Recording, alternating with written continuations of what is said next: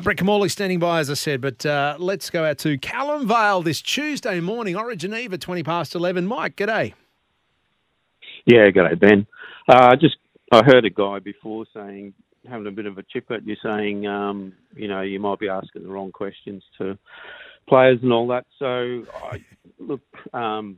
your questions are fine in my book, but I think it's more about the players just aren't game to say anything in case they put their foot in it. You've only got to look at the Reece Walsh hearing when I think they teed up David for feed to say it was Reece was talking to Paddy Carrigan, and then I think in 2 sentences time he said it was the ref, and he said no, sorry, I didn't mean to say that. So look, all you get is a litany of how did you go on the weekend?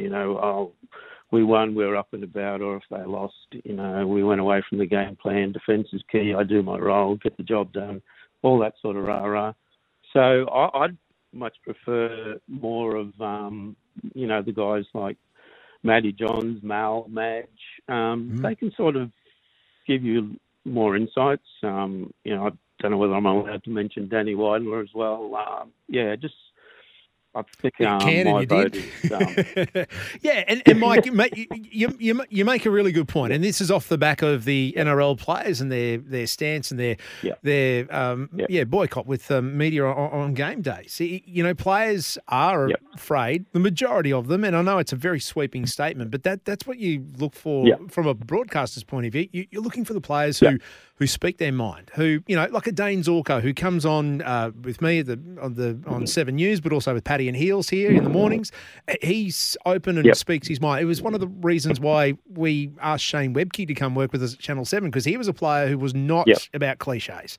He spoke his mind and said really insightful, thoughtful stuff. So, mate, you're spot on. Mike, appreciate it. We've got one of those guys standing by right now, and that is SEN's own Brett Kimmorley.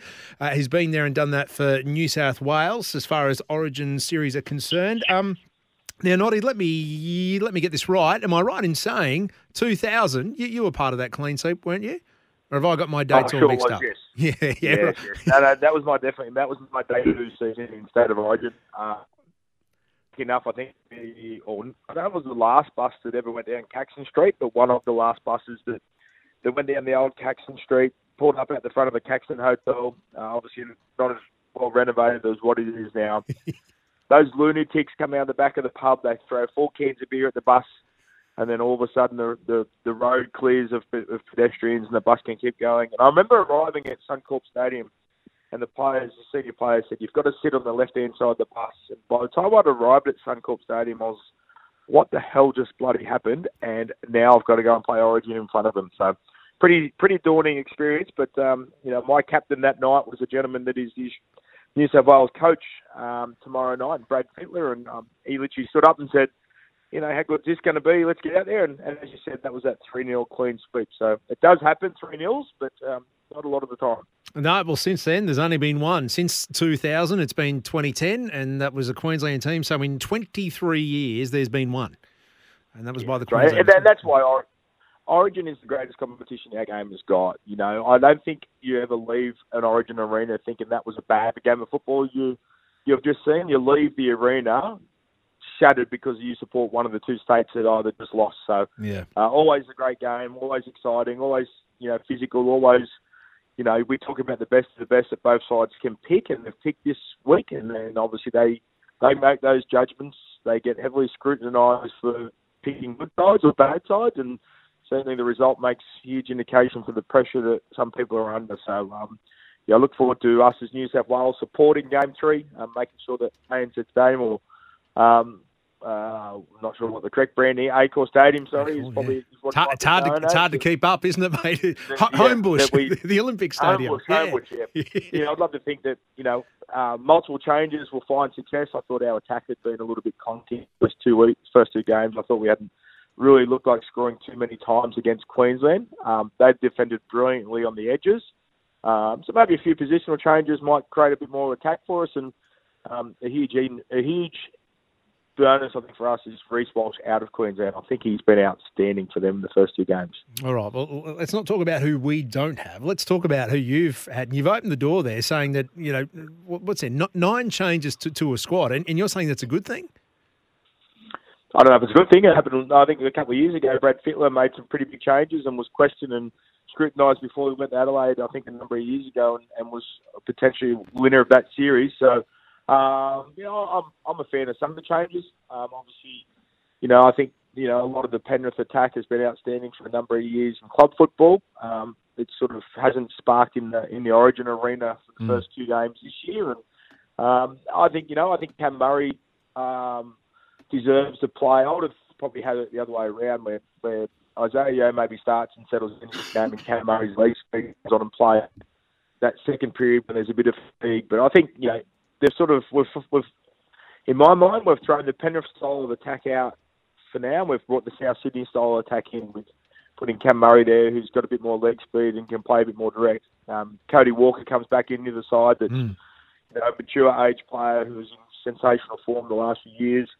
Obviously Bradman Best come from a bit left field, but he's a strike centre. Changes to our forward pack. An enormous amount of pressure on our fullback that has been an absolute legend of the game and will break one of the records today of Danny Badiris tomorrow. He won't hopefully play the game today.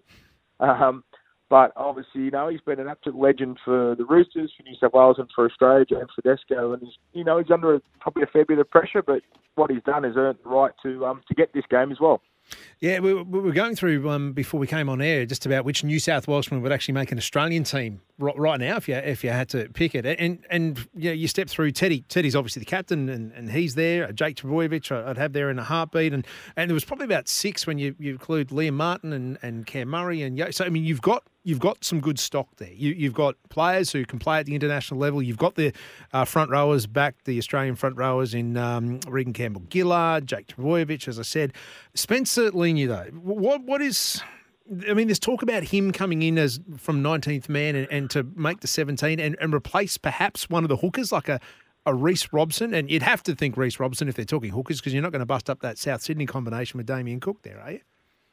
No, you think like, yeah, obviously, Freddie has been, pretty much thrown that curveball, hasn't he, for most of the times he's been coaching, picked at 17, but that doesn't end up being the starting 17. So he's got a squad in camp and he'll make those decisions. I think Spencer Leniu in the last 2 years of his time at Penrith has probably turned into one of the best props in the game. Great leg speed, super fast, powerful. He's learned his trade off James Schuster-Harris out there, and I think the Roosters have made a significant purchase in getting him there next year, and become the leader for them or the next person once Jared decides to retire for the Roosters. So I think he's the best prop one of the best props in the game. It's about whether he can handle the Origin arena because it can make or break you. We saw Tavita Pangai Jr. come in with all hopes for game one and goes back out the door after game one.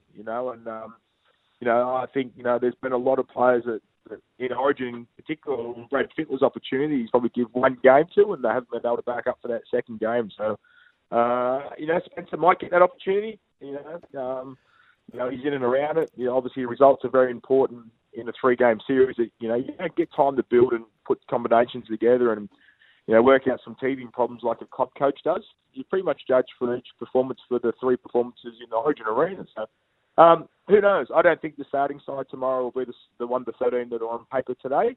And I'll probably say that also for Queensland. I wouldn't expect the same 1 to 13 to be starting as they've made a few subtle changes each week as well. So, it's the mystery and the secretness of what coaches feel when they get to the arena. You'd like to think that both we're going to look at ANZ Stadium today and see what the field is at home was looking like and check out whether can what's going to win Game 3. I'd be very curious now that Reece Walsh is out of Game 3, who we now think will probably become the Wally Lewis medal winner, because I think he was a huge contention to be able to win that medal on his debut Origin series.